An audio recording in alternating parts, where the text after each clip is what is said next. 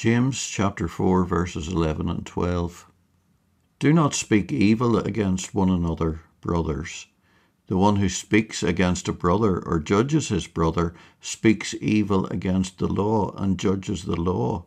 But if you judge the law, you are not a doer of the law, but a judge. There is only one lawgiver and judge, he who is able to save and to destroy. But who are you to judge your neighbour?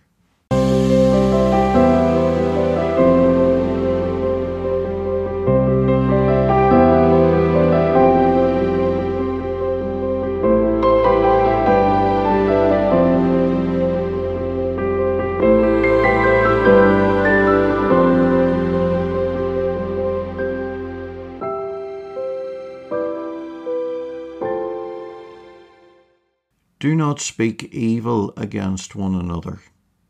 You know it's wrong to deliberately tell lies about people. I hope you do. What James has in mind here would include that, but he's going much further. He means don't indulge in any kind of talk that could damage somebody's reputation. Don't go sowing doubts about people. Don't go exposing their faults. Don't go putting people down, not even if you're sure that what you have to say is true. Any kind of talk that puts people down is what James means by speaking evil, and it's all wrong. Why is it wrong to put people down? James gives us two reasons. One, it shows disregard for God's law, and two, it shows disrespect for God himself. He who speaks evil of a brother and judges his brother speaks evil of the law and judges the law. There is one lawgiver who is able to save and to destroy.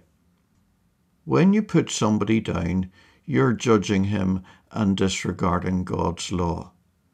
The law says love your neighbour. That one phrase sums the whole law up. When you put other people down, you're not loving them, so you're disregarding the law. But on top of that, when you go putting other people down, you're saying the law isn't good enough to deal with them. You're judging them by your standards and taking it into your own hands to deal with them, especially if your talk condemns them for things the law allows. You're disregarding the law. You're disregarding the law and you're showing disrespect for God himself because God is the judge of all the earth. When you put people down, you're taking on God's role. In effect, you're saying, I can do a better job than God. Do you see the logic of that?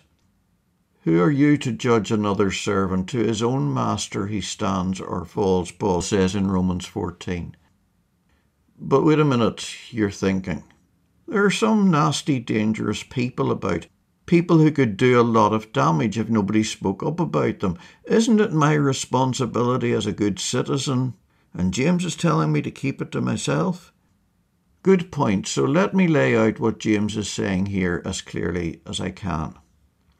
Number one, make it a rule never to talk about other people without their knowledge, or unless you're sure that they would be 100% happy about what you're saying. If you have the least doubt about that, don't say it. Now, you might say that doesn't leave me much to talk about.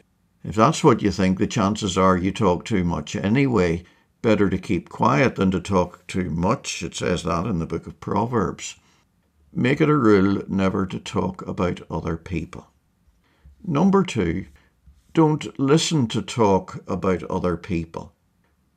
When you allow people who talk to you to put people down, your ears are as guilty as their tongues. Stop them. Point out to them what they're doing so they have an opportunity to learn. Certainly don't encourage that kind of conversation. So make it a rule never to talk about other people. Never listen to talk about other people. Number three, when people cause you offence or do you harm, instead of talking about them, deal with it in the right way, the way God's word says you should. Remember, love covers a multitude of sins. Most of the offences people cause us can be overlooked, so get over it, put it behind you. Bring it to God if you need help with that, but never mention the thing to another soul. But if the offence is likely to do more harm if it's left unchecked, you can't just ignore that. And there, the Bible is very clear about what you must do.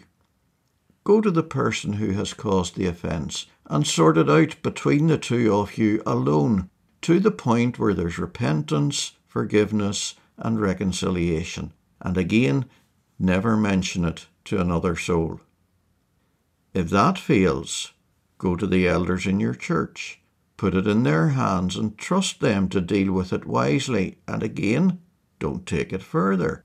If it needs to be more widely told within the church, that's the elders' decision, not yours. So, make it a rule never to talk about other people. Never listen to talk about other people. If you think somebody's actions need to be dealt with, instead of talking about it, do what God's word says you should do. Why do we talk about other people so much? Well, actually, it's the very things James has already been talking about, isn't it? Pride. We think we're better than them, so we show them up and put them down to prove it. Maybe our tongues are out of control. It slips out. You can't stop it. Well, you think you can't. Maybe it has to do with those worldly desires. We want to be recognised. We want to look good to other people. Or maybe we've never really caught on to the whole grace thing. God is so gracious. We are so undeserving. If you really catch on to that, you inevitably become more gracious toward others. You don't want to put them down. Now, you can make excuses. You can say things like, I'm only concerned. If you're really concerned about somebody, go and tell him about it. I want to warn other people. Deal with it God's way, and those who need to be warned will be warned. I'm telling people about it so we can pray for him. Ask his permission. If he wants prayer, he'll give us permission.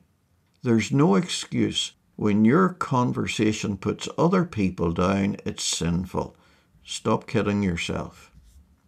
The kind of conversation James says we must avoid here is very common in Christian circles. You see, we've been taught to be discerning, and that's a good thing. But now we take pride in our discernment, and we like to show others that we're discerning. So we like to expose Christians who are not so discerning as we are. We put them down to lift ourselves up, and then we joke about them, and we laugh at them. Sometimes we talk about them like we despise them. Resist that kind of talk. Don't go with the flow. What a beautiful person a Christian should be. How gracious and gentle. Can you imagine the Lord Jesus? Do you think for one moment that in all those years they were growing up together, James ever heard Jesus talk about someone else in a way that put them down? Christian, that kind of conversation doesn't become you. It's not fitting for holy people. It's not fitting for sinners who have been saved by God's grace.